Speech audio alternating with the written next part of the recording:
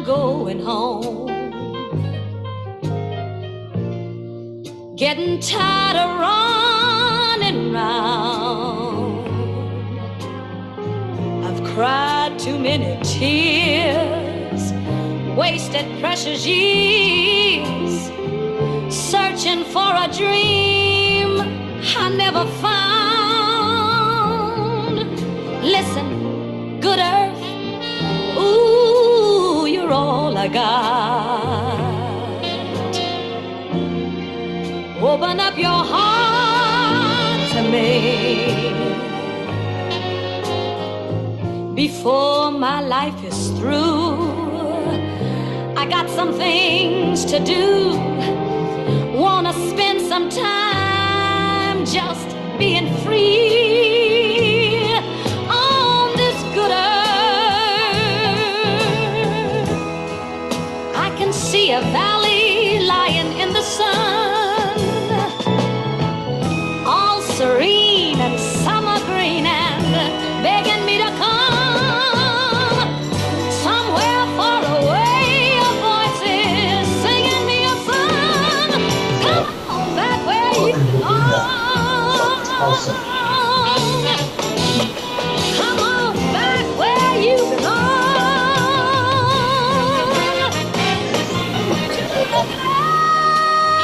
At the fields of home. Now I know where I belong.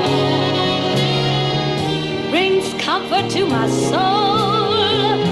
Watching something grow makes me feel like nothing's very wrong. Oh, this good earth, I'm going home. There's only one place to be. Yeah, it's back to the good earth for me.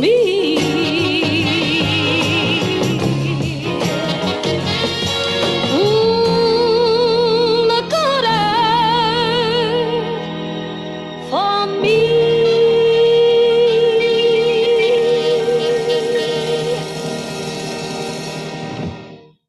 Yes, I've seen you here before, standing just inside the door. 'Cause you'd never want to take up any room, and everybody's slow dancing in the hall, but you just hold tight to the wall. 'Cause a little pleasure, that would be too much to presume. Yes, and that's the way it's been, but you'd love to join on in. You join in, but you just don't think you should. Well, now come on along with me. Let me help you see that, baby, it's okay to feel good.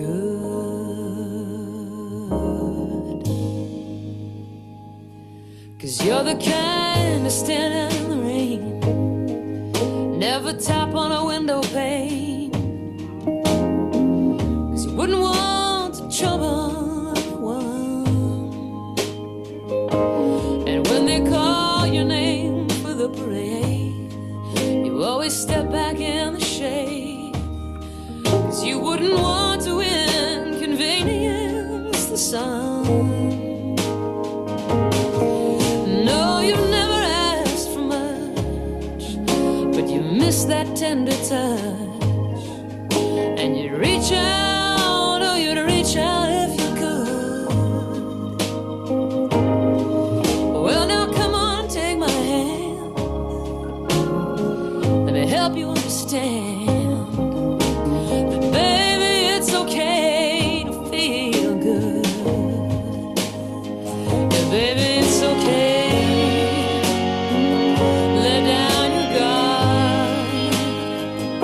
Life's too long, life's too hard.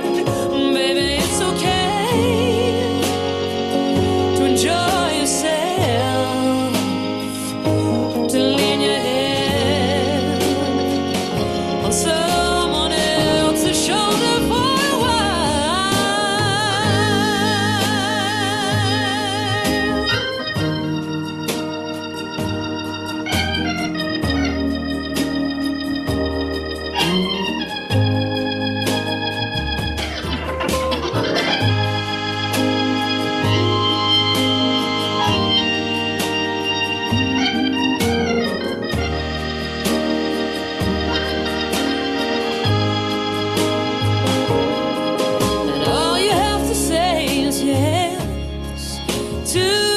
tenderness, and your heart and soul are just wishing that you would. 'Cause the night's still plenty young, and it's okay to need someone. Baby, it's okay to feel good. Baby, it's okay to feel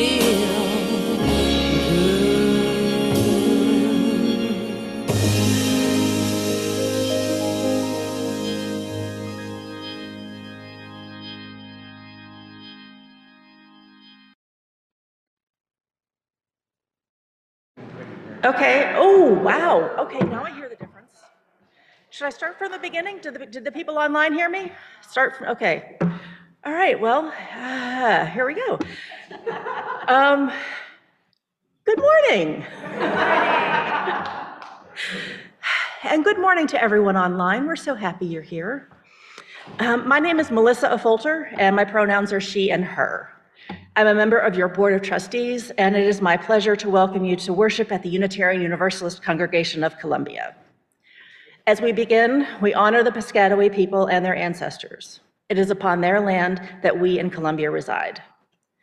We are served by Reverend Paige Getty, minister, as well as a talented and dedicated team of religious educators, musicians, and other professional staff. Much appreciation goes out to the many lay leaders and volunteers whose incredible efforts and dedication help to keep us all connected. Whoever you are, wherever you're from, whomever you love, and whatever your faith tradition, you are welcome here. We particularly welcome any guests joining worship this morning. We encourage you to fill out the visitor form in the lobby or online and connect with others in the virtual or in-person coffee hour, social hour after the service so that we may meet and welcome you. And finally, for those of you attending worship in our sanctuary at the Owen Brown Interfaith Center this morning, please take a moment to silence your cell phones and other electronic devices. And we have a few announcements today. Thanks to our wonderful volunteers, today there will be coffee hour after, see, I was right in the first place. There will be coffee hour after service today in Sanctuary B. It takes many hands to make coffee hour happen. And right now, coffee hour is happening on a Sunday by Sunday basis because we don't have, depending on whether or not we have enough volunteers.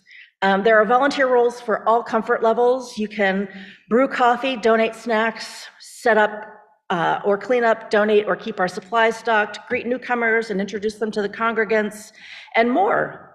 If you would like to help, sign up on the big sheet of paper in Sanctuary B, or connect with staff member Hannah Nelson, either online, I don't think she's not here.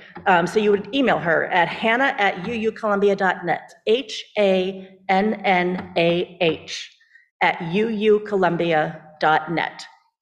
And next, today is the second Sunday of the month, and we will be holding our monthly Black Lives Matter Vigil today from 4 to 5.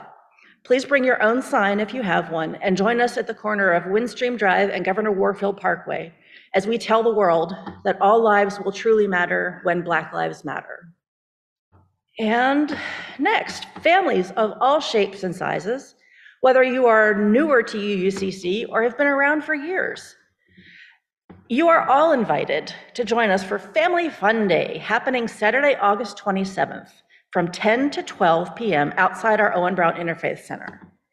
There will be plenty of water games, sidewalk chalk, hula hoops, and tables set up for chatting and catching up on our summer adventures. We also will paint Pride-themed rocks to hand out as gifts at UUCC's booth at this year's Howard County Pride Fest. We hope to see you there. And we have one more announcement from Kelly. Good morning. My name is Kelly Danaker. My pronouns are she and hers, and I am your religious education assistant. So I'm going to ask you this morning to just take a moment and comb through your memories and ask yourself a question. How do we learn? How did you learn to read books or tie your shoes or learn about your history? I'm betting as you comb through your memories, there is someone beside you teaching you. Someone who valued you so much that they took the time to pass their knowledge on to you. Each year in our UUCC religious education classes, we count on the adults of our congregation to give their time and pass on their knowledge to our younger congregants. This is the way we show our kids how much we value them. And this is also the way that we ensure that our values as a community continue to thrive into the future. Your Director of Religious Education, Robin Slaw, and I are so excited to welcome everyone back to in-person religious education this year, but we need you. Whatever knowledge you have, I promise you there is a place for you in RE to pass it on. And so if you have any interest at all, even a passing interest that Robin and I might exploit in a conversation, please come find one of us after the service. We'd be more than happy to tell you all about the opportunities. Thank you so much.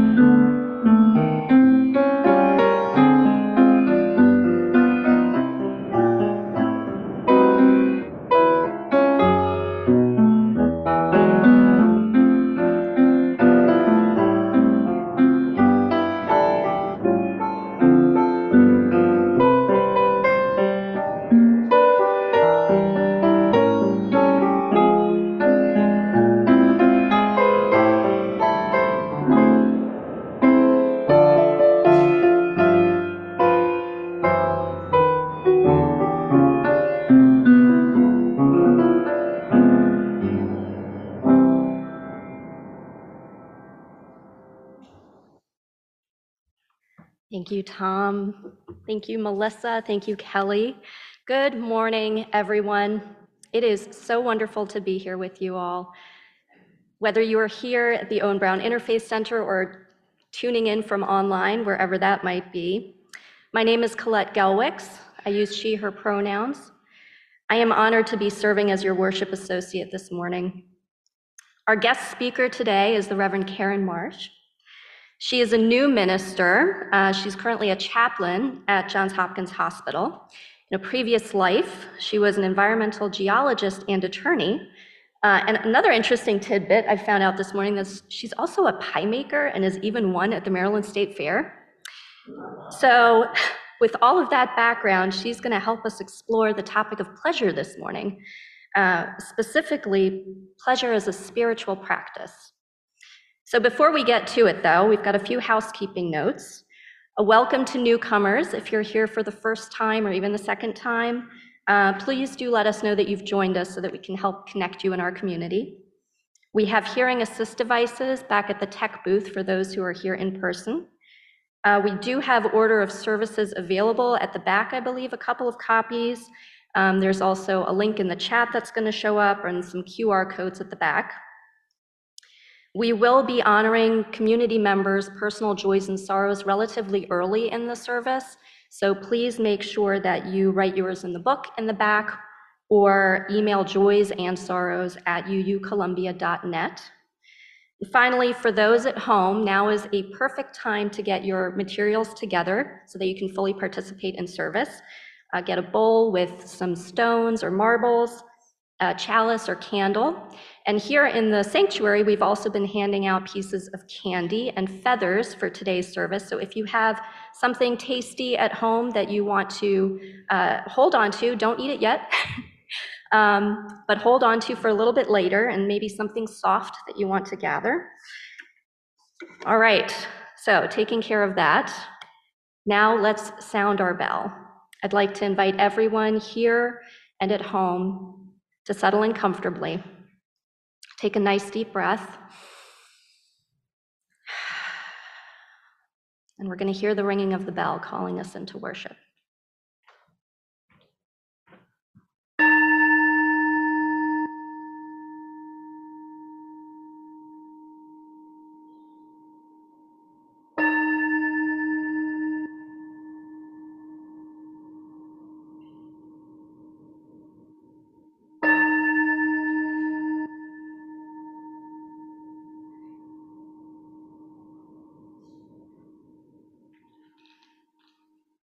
Our chalice lighting words this morning were written by Reverend Karyn, and I'd like to invite Teddy and Emily and Lisa to come up to light the chalice and read those words.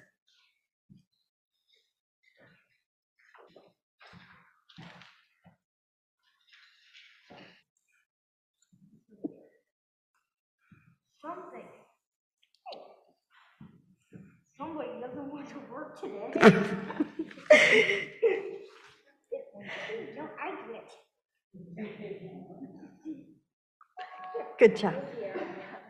May the flame of this chalice remind us of the spark of life passed down to us by our parents, who in turn received it from their parents. May we remember that our ancestors sacrificed for us that we may live, and that enjoying our lives is a form of gratitude. May we carry that flame with pleasure to the end of our days and pass it on to the next generation. Thank you. Thank you so much. All right, and now I'd like to invite everyone to stand for our opening hymn as you're willing and able. Following the hymn, please stay standing as we speak our congregational covenant.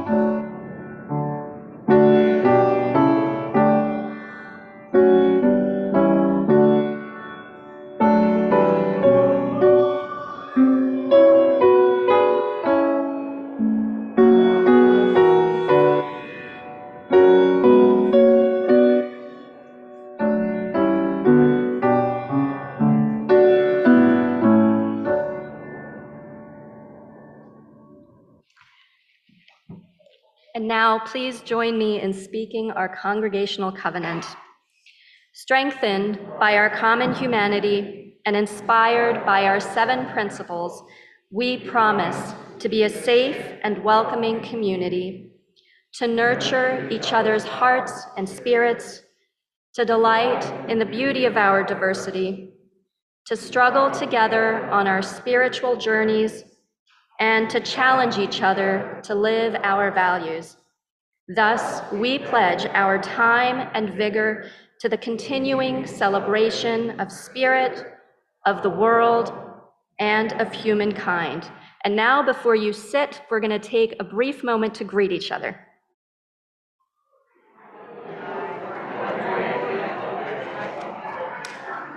Hello.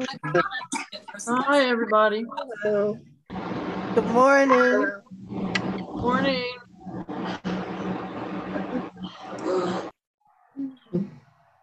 A lot of people here. Hello, Anya. What are you doing? Hi, Inga. Hi. Okay. Oh, there we go. Hello, Now I Flo. can say hello. Hi. Hello, hello. Good morning. Hi, Hello. John. Morning, John. Good morning. Hi, Flo. Hi, Hi there, Inga. good. Hi, Margaret. Wow. Hello, Hi, beautiful Hi, people. Katja. Hi, John and Katja. Kathy. Hi, Ann. Oh, hi. Hi, John. Kathy. Hi, Inga. Hi, Aileen. Hello. Hi, Guy. Uh, Hi, John. Hello, Flo. Hello, John. Hello, Flo. Hi. Wow.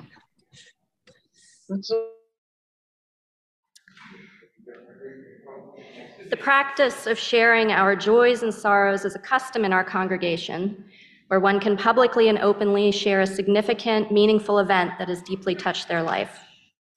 As I read the joys and sorrows, we will listen deeply and lovingly. We are made mindful of the sacredness of the ritual when we cast a stone in the bowl of communal water. The ripples it forms symbolize how our lives touch one another. During the music meditation that follows, those of you who are in the sanctuary are welcome to come and drop a stone silently for all those joys and sorrows that are too tender to share.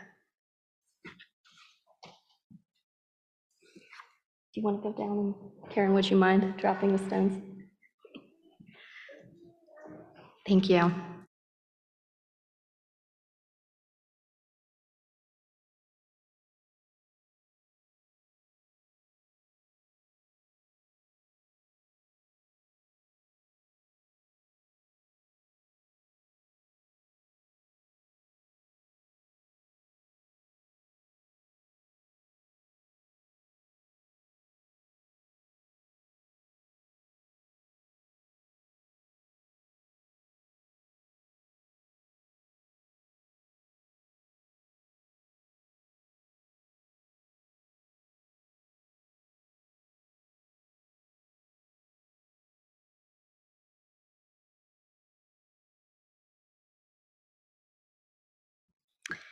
I believe that is all we've got this morning. Okay, so then one final stone for all that is unsaid and felt in our hearts.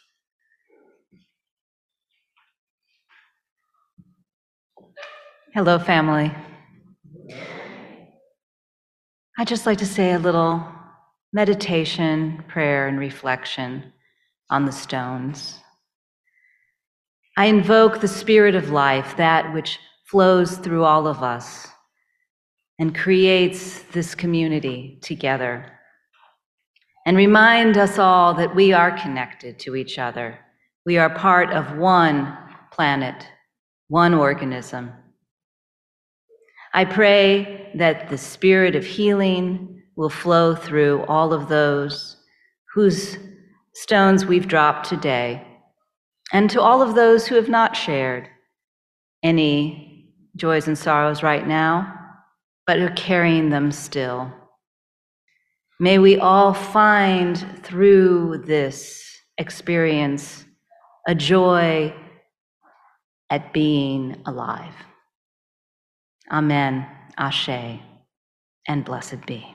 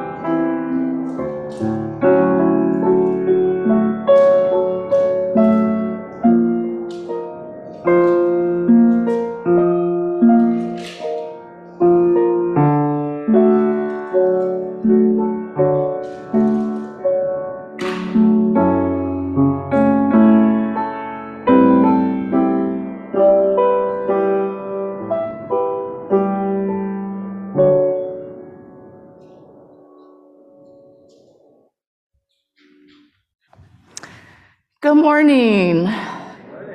My name is Robin Slaw. I'm your Director of Religious Education, and I would like to invite any children or people young of heart to come on down to the front. Bring your piece of candy with you, but I have more here in case you don't have it with you. And while they're making their way down, I wanted to pull a memory out from my childhood, and perhaps some of you have had a similar memory. I lived in the country growing up, and my township only had one ice cream place, and it wasn't a soft serve place, and it was only open summer months. Yeah, it wasn't open all year, so no soft serve ice cream in the winter. But you can sit down if you guys want to be comfortable, but you can stay standing too. So the anticipation, can you imagine, those of you who have ice cream year-round now, can you imagine how anxiously we waited for that first summer day when the ice cream shop opened? You had no ice cream at all every time? Right. Well, no, we had hard ice cream at home, but no soft serve. You know, soft serve, this twirly stuff in a cone that's soft. The good stuff. I totally agree with that. Absolutely. So think about the anticipation. Think about the mindfulness of getting that cone. My favorite was a vanilla and chocolate twist, chocolate dipped. Do y'all know what chocolate dip is? You dip it in and it makes a hard crust. And then imagine that first taste. It just took over my complete attention, right? I thought about nothing else, just anticipating the crunch of that chocolate as I took my first bite in, and the cold ice cream melting on my tongue, and tasting the vanilla and the chocolate. What an experience that was. So I find often I'm not so mindful about eating, even ice cream anymore. I often eat ice cream while I'm watching television, and so I'm barely paying attention. But sometimes it's good to have a mindful experience. So that's what we're going to do this morning. So don't do anything yet, just listen. So, first thing I want you to do is to just hold up your piece of candy. If you don't have it, there's plenty in the back, and I have some here. Do you want a piece? You all have your piece? Everybody have your piece? Here. All right, go ahead, take one. Just one.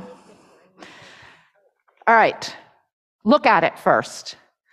Feel the paper. What does it look like? What kind of feelings are coming up for you? What kind of anticipation do you have?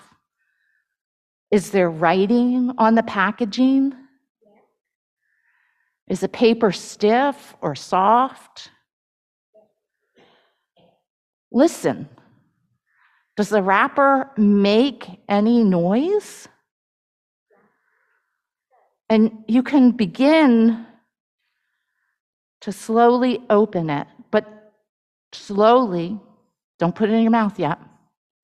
Slowly open your piece of candy. What are you anticipating? Are you imagining what the taste will be? And as you open it, look at it. Look at your piece of candy. What color is it? Is it smooth? Is it bumpy? Does it have creases in it? What color is it? Now, this next part is going to be a little challenging because we all have masks on, so it may or may not work. But try it. Bring it up as close to your nose as you can get and see if you can smell it. You might not be able to smell through your mask. Some of us can smell through our mask sometimes. If you can't smell it because you have a really good mask on, then just imagine the smell. What must that smell look like? And then when you're ready, hold your breath and pop that candy into your mouth, but don't chew it yet. Just place it in your mouth. Don't chew. Let that candy start to melt in your mouth. What does that taste like? Where do you taste it in your mouth? Do you taste it in the front, at the tip of your tongue, further back in your tongue? Move that candy around in your mouth without chewing it yet. Don't chew yet. Just slide it around in your mouth. And does the taste change as you move it around in your mouth? And then, as it melts, how does it feel? What memories does it bring back for you?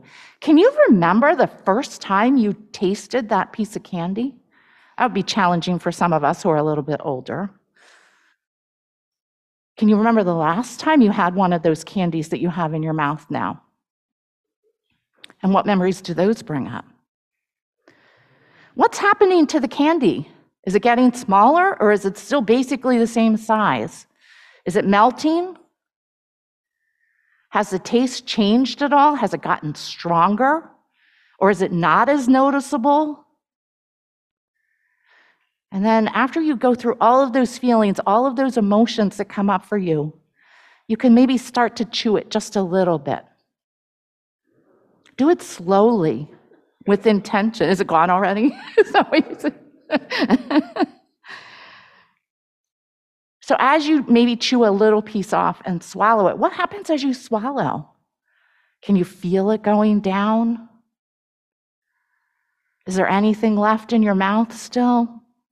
Oh, I see people shaking their heads no. How do you feel?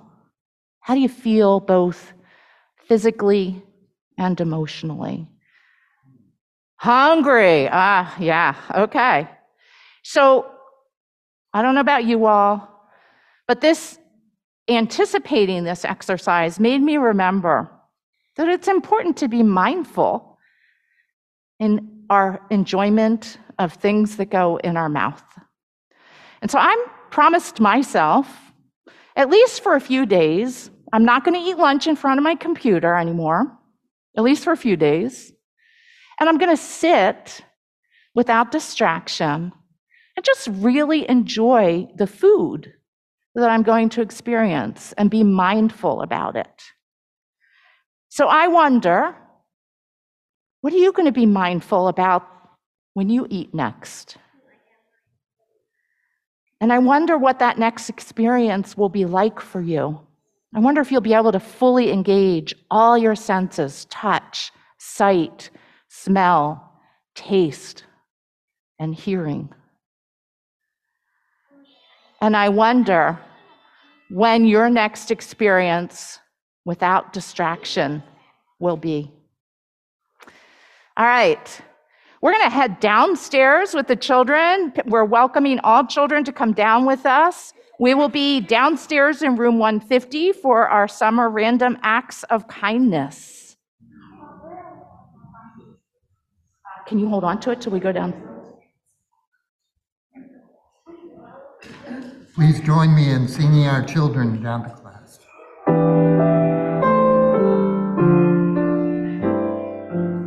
Go with wisdom, go with wonder, grow to meet a brand new day.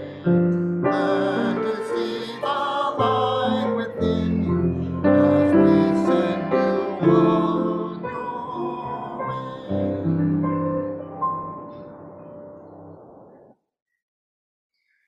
An excerpt from Original Blessing by Matthew Fox. If creation is a blessing and a constantly original one, then our proper response would be to enjoy it. Pleasure is one of the deepest spiritual experiences of our lives. Ecstasy is the experience of God. But pleasure does not come easily to a society inundated by consumer consciousness on one hand and original sin mentalities on the other. Pleasure truly pleases and does not merely titillate. Today, the true contemplative will teach us what it means to contemple once again, i.e., to become so thoroughly one with what we love and enjoy that we make a holy tabernacle of the event. The true contemplative will teach us the art of savoring. For creation needs savoring more than it needs inventory making. If we savored more, we would buy less. We would be less compulsive, less unsatisfied. We would also work less and play more. If we savored more, we would communicate more deeply, relate more fully, compete less regularly, and celebrate more authentically. We would be relating more deeply to ourselves, to creation and all its blessedness, to history, past and present, to now and to God. We would be more in touch with our moral outrage because our love of life would increase so dramatically that we would become less and less tolerant of death forces. Thank you, Alan, for stepping in for Katja last minute.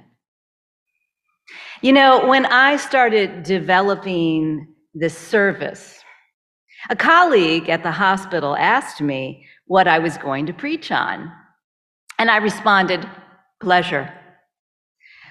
Oh, you mean joy?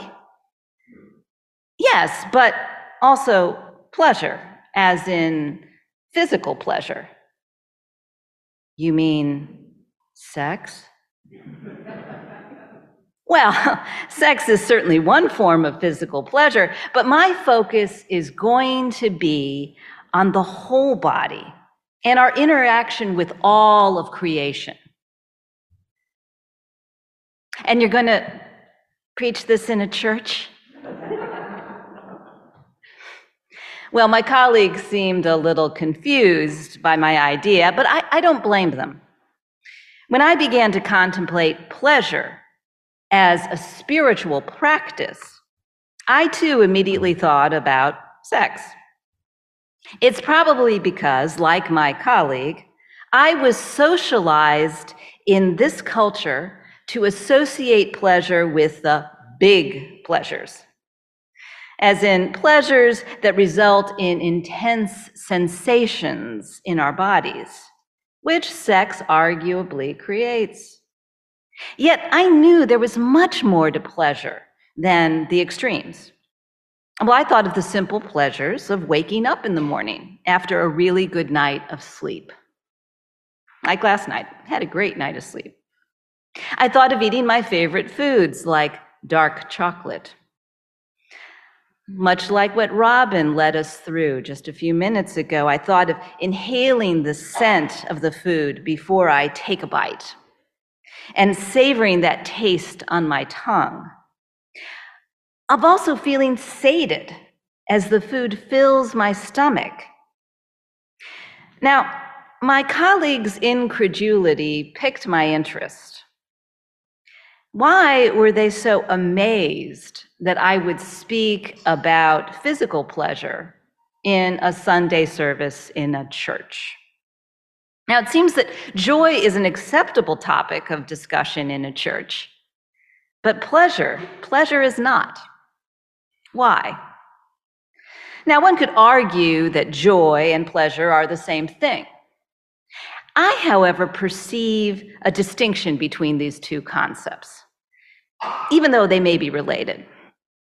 Joy is an emotion generated in the brain, whereas pleasure is a direct sensation made possible through the some 7 trillion, I think, nerves that extend to every single part of my body and your body and every human body. And it may be that it is that bodily connection to pleasure that's the reason religions minimize or even villainize pleasure. It seems that when religious leaders speak of spirituality, they're referring to something other than the body. This idea is known in philosophy as dualism, which is the belief that there are two kinds of reality, or that reality is made up of two separate things: the material or the physical, like our planet, like your body, and the immaterial, or the spirit, which is the realm of thoughts. Now, dualism in Christianity is present in the concept of original sin. Maybe you've heard of it. Original sin is not mentioned in the Bible. Rather, it's an interpretation of Genesis 3, which tells the story of Adam and Eve. I'm sure you all have heard of that. Now, the Bishop Augustine of Hippo, who lived in the 4th century, formulated the concept of original sin as we know it today. Now, prior to his conversion to Christianity, Augustine followed the Manichaeans, who held a dualistic view of the world. And they viewed the world as being evil and the spirit, the immaterial, as being good.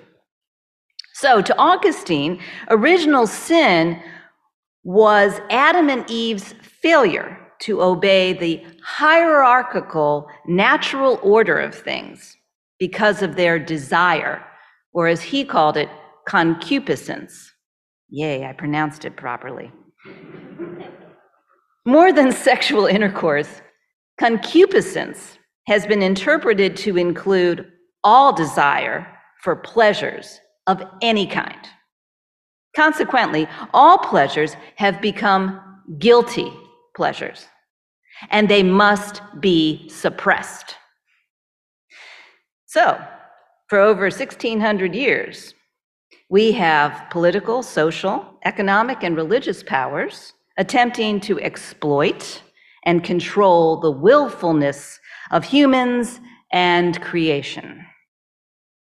Original sin may explain not only laws governing sexuality, but this raging debate over abortion, which from my point of view isn't so much about babies as it is about the willfulness of women and their refusal to adhere to the God-given social order. It's about a woman's concupiscence, that is, her desire for pleasure, to touch and be touched. Now, Augustine's ideas conveniently aligned with the political aims of the ancient Roman Empire and continue to align with the interests of current empires. But there's always been resistance to this idea. Pelagius, who was a contemporary of Augustine, had quite a following that lasted 7 centuries, but he actively countered this idea. And Jewish scholars, before Augustine, during Augustine's time, and even after Augustine's time, continually reject the concept of original sin and this interpretation of Genesis 3. Today, numerous process theologians like Matthew Fox, whose reading we heard, and activists like Adrienne Marie Brown also challenge this idea because they understand original sin as a tool for control and for oppression. Thus, they've encouraged people to engage in pleasure, physical pleasure, as a spiritual practice. Or, as Fox said in our reading, to savor creation as the original blessing. Indeed, pleasure is not guilty, but our birthright.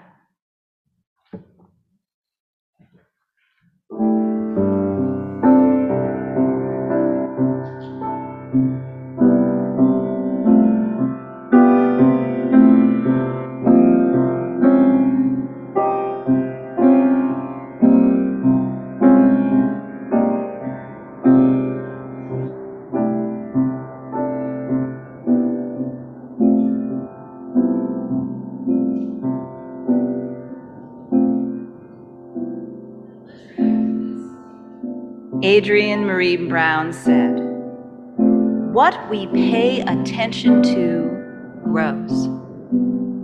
So in the next few minutes, I invite you to settle into your bodies, wherever you are, here in this sanctuary or online, and pay attention to what you're feeling in your bodies.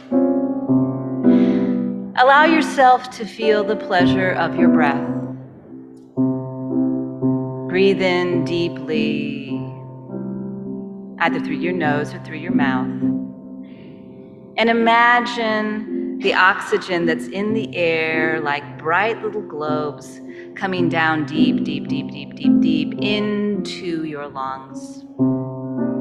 And your heart is pumping and the blood is flowing through those little sacs at the end of your lungs, taking up the oxygen and taking out all of the carbon dioxide.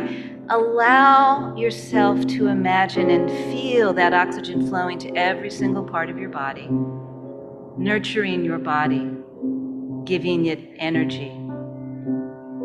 Now, when I do this meditation, I often direct people to be aware of what's going on in their bodies and maybe discomfort. But in the next minute or so, I encourage you as you breathe in deeply to be aware of what feels good in your body. What feels good in your body right now? Is it just the oxygen flowing through and that makes your muscles feel energized? What is feeling good in your body right now?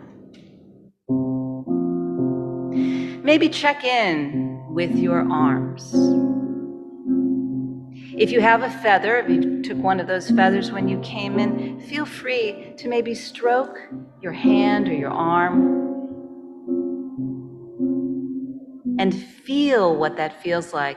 If you're online and you don't have a feather, feel free to tap your arm, stroke your arm or your hand, whatever you're capable of doing.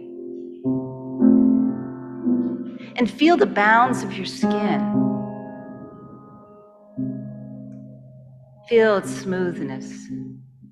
Feel the touch of the feather if you have a feather upon your skin and how that feels, how pleasant it feels.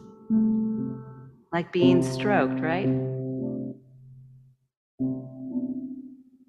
And as you feel the feather against your skin or the touch of your hands upon your skin,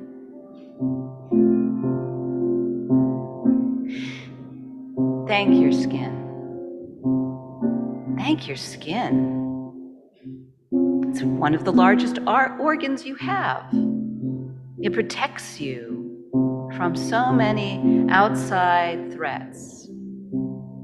But it also allows you to experience the world. That breeze that's going on right now, if you were outside, you'd feel that on your skin and the hairs would rustle on your skin. And what a pleasurable thing that is.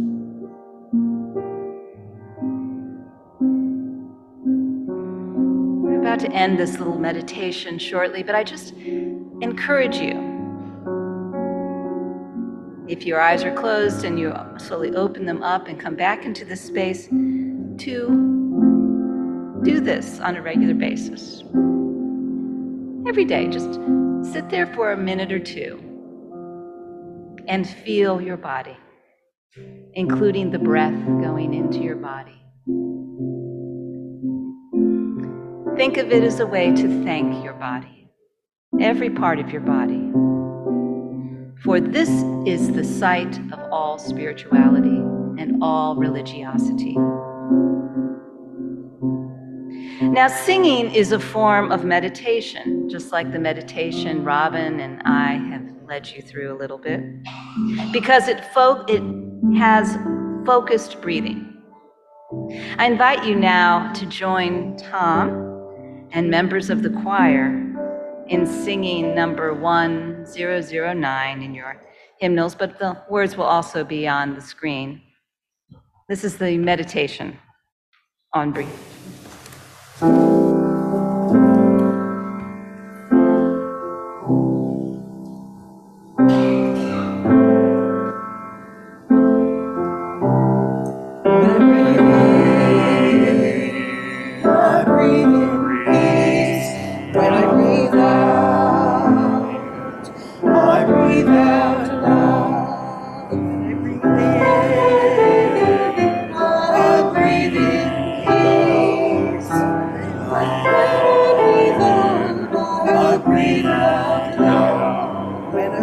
When I breathe in, I breathe in peace. When I breathe out, I breathe out love. When I breathe in, I breathe in peace. When I breathe out, I breathe out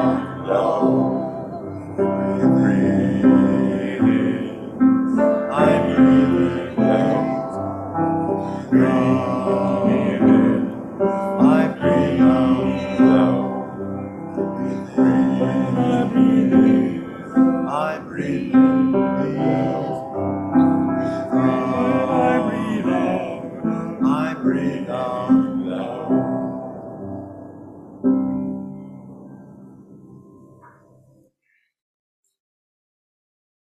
Thank you so much. Now, the concept of original sin, as Adrienne Marie Brown states, has very effectively leveraged control over all of us by making our emotions and sensations less reliable than our thoughts.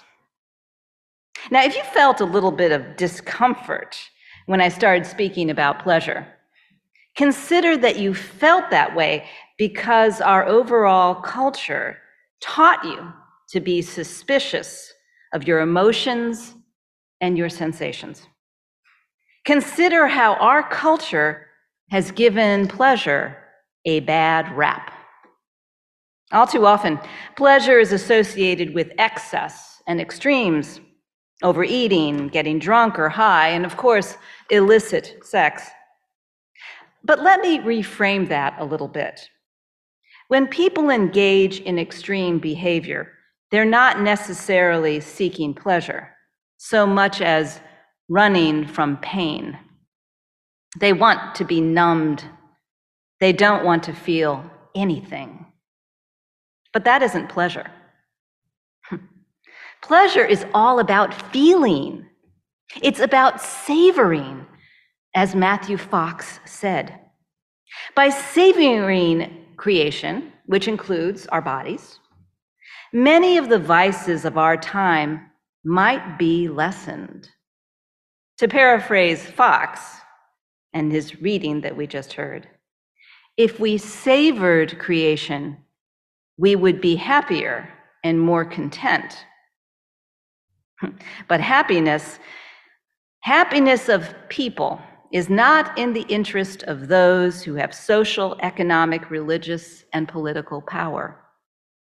They're incentivized to keep those they rule not only physically and mentally miserable, but also dependent upon them. Because when people are miserable and afraid, they're more easily manipulated and controlled. You don't have to look far to witness the power of fear in our society today. Conspiracy theories abound on the internet and even are spread by mainstream news now. And the distrust they generate serves to keep people afraid and upset, disconnected from each other, disconnected from themselves. UU theologian and ethicist Sharon Welch describes Western culture as operating on the ethic of control. Now, according to the ethic of control, power over is the ultimate value, and domination is always the goal. That's the goal, domination. Now, Welch suggests a feminist ethic of risk to counter this ethic of control. Now, I agree with that recommendation, and I would add the ethic of care, which is outlined by ethicist Carol Gilligan. Under the ethic of care, power with is viewed as the ultimate value, and power with is power shared, and power shared is power multiplied. Accordingly, the health and welfare of all is the ultimate goal, not domination, the health and welfare of all. Because a society is more powerful when its members are happy, healthy, and empowered. A community of care operating on the ethic of care sounds a lot like beloved community to me. This past June, the Unitarian Universalist Association had its annual General Assembly. Maybe some of you attended. And one of the big topics of this year's General Assembly was revision of the Article 2 of the UUA bylaws. Now, Article 2 contains the 7 principles that form this covenant between UU congregations, like this one. Now, in the last 9 years, more than 214 UU congregations have adopted an 8th principle. Now, this 8th principle recognizes as a central task of our congregations, and I quote, working to build a diverse, multicultural, beloved community by our actions that accountably dismantle racism and other oppressions in ourselves and our institutions, unquote. Now, regardless of whether a congregation has adopted the 8th principle, the majority of UU congregations are committed towards dismantling racism and other oppressions. We are. And in a sense, the 8th principle is a pleasure principle. Why? Well, I'll explain. Pleasure activist Adrienne Marie Brown said, quote, we need to make justice one of the most pleasurable experiences we can have. In other words, we must center pleasure if we want to dismantle oppressions and build beloved community, a community of care. So maybe one of the first actions we can take is to recognize how each of us has been taught to ignore or doubt our feelings and retreat to our heads to avoid feeling. Now, there's certainly a place for critical thinking in justice work. I mean, I should know. I practiced law for 13 years. But reconnecting to and savoring our bodies and creation is equally important in this work. In fact, I would bet that it's more critical to dismantling the internalized oppression as well as externalized oppression in each of us. By savoring this world, we might just save it. By savoring this world, we just might save it. And as Matthew Fox said, we would be more in touch with our moral outrage because our love of life would increase so dramatically that we would become less and less tolerant of death forces. So go forth and practice pleasure as if your life and the lives of those you love depended upon it, because they do. Today is the second Sunday of the month, and it's customary for us to donate this offering to a nonprofit or group that does excellent work in our community and world. This Sunday, we'll be hearing from Roy Appletree about the work Prepare for Success does. Welcome, Roy. Well, welcome. It's indeed an honor and a pleasure to be here. It's an honor on behalf of the students. The second Sunday coming from the nonprofit sector is just an amazing tradition and part of a caring community. I must say that the service today brought back memories I had forgotten about many, many years ago. And that was in anticipation of school starting in grade school, middle school. We would take our bikes over to Pine Street. That's where we had our soft serve was indeed Dairy Queen. We would go over to the Dairy Queen knowing that school was about to start and anticipating school, but it was that transition period that we knew school was about to start. There's a lot of folks anticipating school starting now. And now imagine that you're that student or the parent wondering if you could be able to send your child back to school, really, the term started, prepared for success. Prepare for Success is a 22-year-old tradition here in Howard County. It was started in the faith community, but it is now a partnership with the Community Action Council and with the Howard County Public School Systems. It has a very simple mission, objective, whatever the proper word is, and that is to get backpacks and school supplies to students who need them to be able to return, to restart their education, which indeed happens this month, this year. It's an all-volunteer effort, something that we've been involved in, probably really more passionate about than it comes across as a educated bureaucrat here. But we enjoy being with all the other volunteers doing the work. It's really very basic. And it's based on the fact that it amazes so many folks, probably not this congregation, that there's over 13,000 students, and this was pre-COVID, who are receiving free and reduced meals. Almost 25% of our school system here in the sixth richest county in the country. Last year, we were able to serve over 3,500 students, but there was a lot more demand for that support. As I say, it's an all-volunteer effort. 100% of all donations go to either bulk purchase school supplies, or if we receive this donated supplies, go to students in Howard County. And the supplies go to either the schools or they go to certain non-profits, whereas the professionals there who determine what family may be most in need. And I will add, this year, like everyone else here, we're hit by inflation in terms of, but really there's so many families out there hit by inflation and buying the school supplies. So we've been receiving support from you all for well over a decade. And as a caring community, we just look forward, not we, the students look forward to your support. So thank you for all that you have done.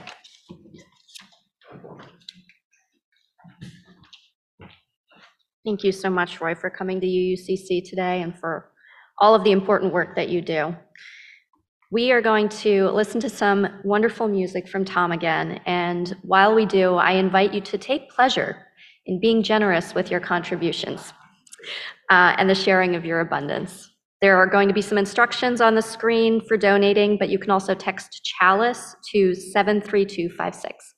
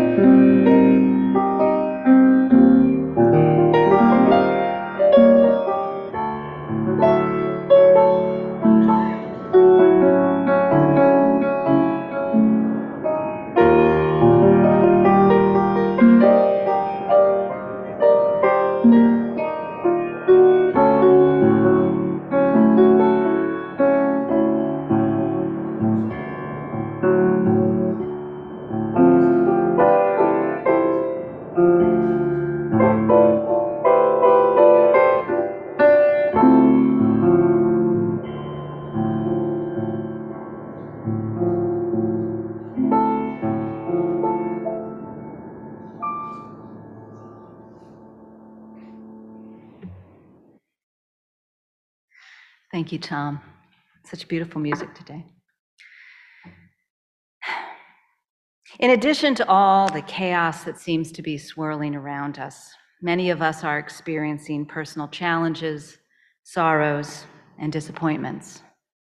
But we're also experiencing joys, reasons to celebrate, and moments of pleasure. In the days to come, may you all lean into that pleasure and that joy, not in spite of the pain, but because of the pain. It's times like these that we need to find pleasure unabashedly. Savoring creation is fundamentally a radical act of resistance because pleasure energizes us and reminds us of what and who we love and what makes life worth living. Go now in peace and in pleasure to savor and thus save this wonderful world.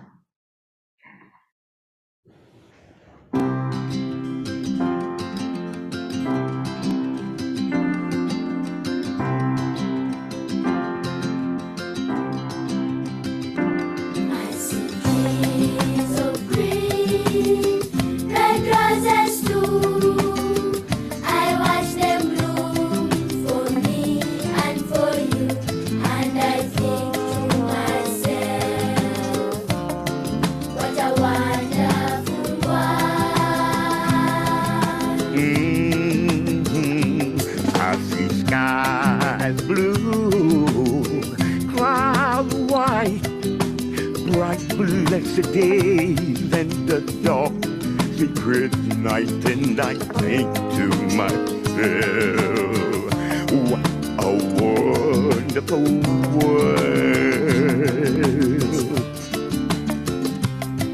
The colors of the rainbow, so pretty in the sky, are also on the faces of people going by. I see friends shaking hands, saying, how do you do? They're really saying, I love you.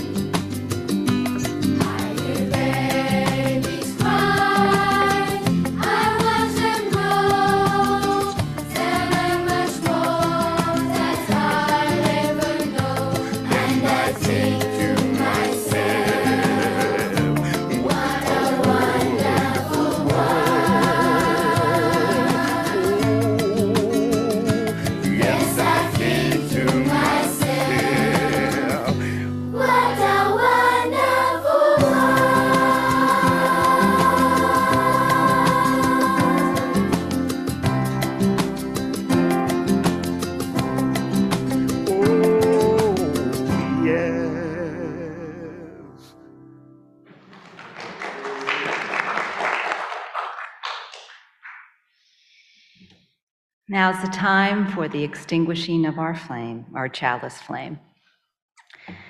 We extinguish this flame, but our joy will continue to shine even through the fog of uncertainty and nights of tears.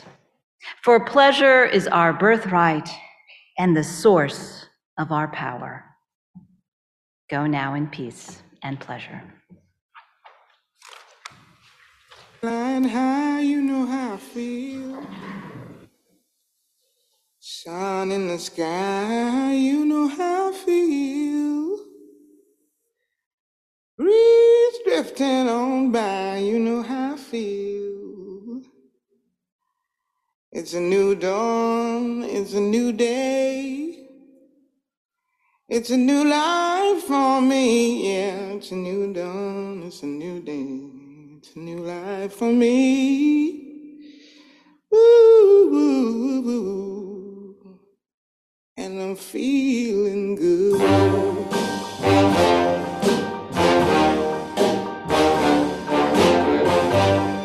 Fish in the sea, you know how I feel.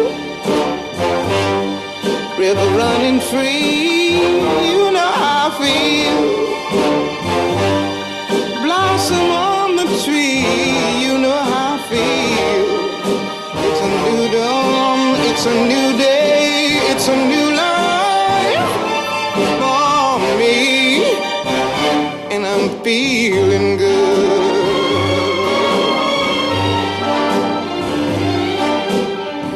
Dragonfly out in the sun, you know what I mean, don't you know? Butterflies all having fun, you know what I mean. Sleep in peace when day is done, that's what I mean. And this old world is a new world and a bold world for me. Yeah, yeah.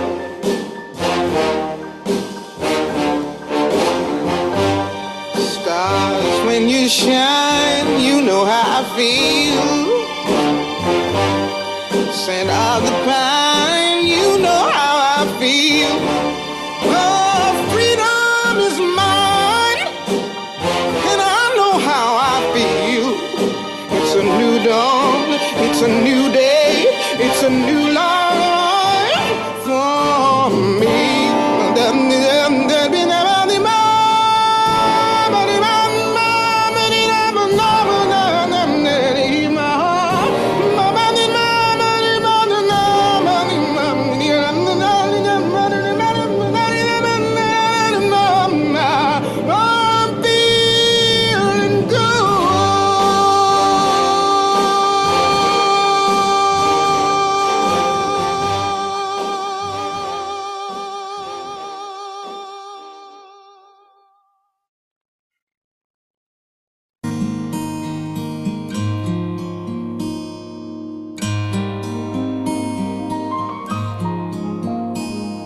Sometimes people are good and they do just what they should, but the very same people who are good sometimes are the very same people who are bad sometimes.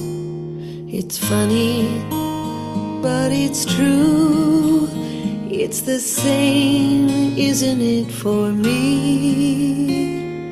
And sometimes people get wet and their parents get upset, but the very same people who get wet sometimes are the very same people who are dry sometimes.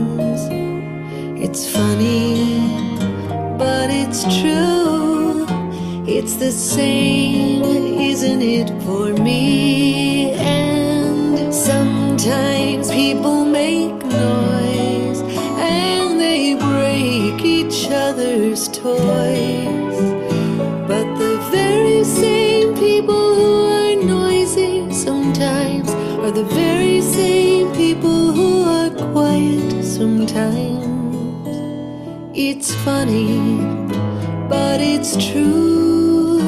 It's the same, isn't it, for me? And sometimes people get mad and they feel like being bad. But the very same people who are mad sometimes are the very same people who are glad sometimes. It's funny, but it's true. It's the same, isn't it the same? It's the same, isn't it the same? Oh, sometimes people are good and they do just what they should. But the very same people who are good sometimes are the very same people who are bad sometimes.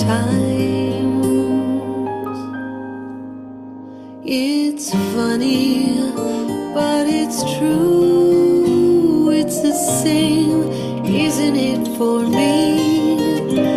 It's the same, isn't it, for you? It's the same, isn't it, for me?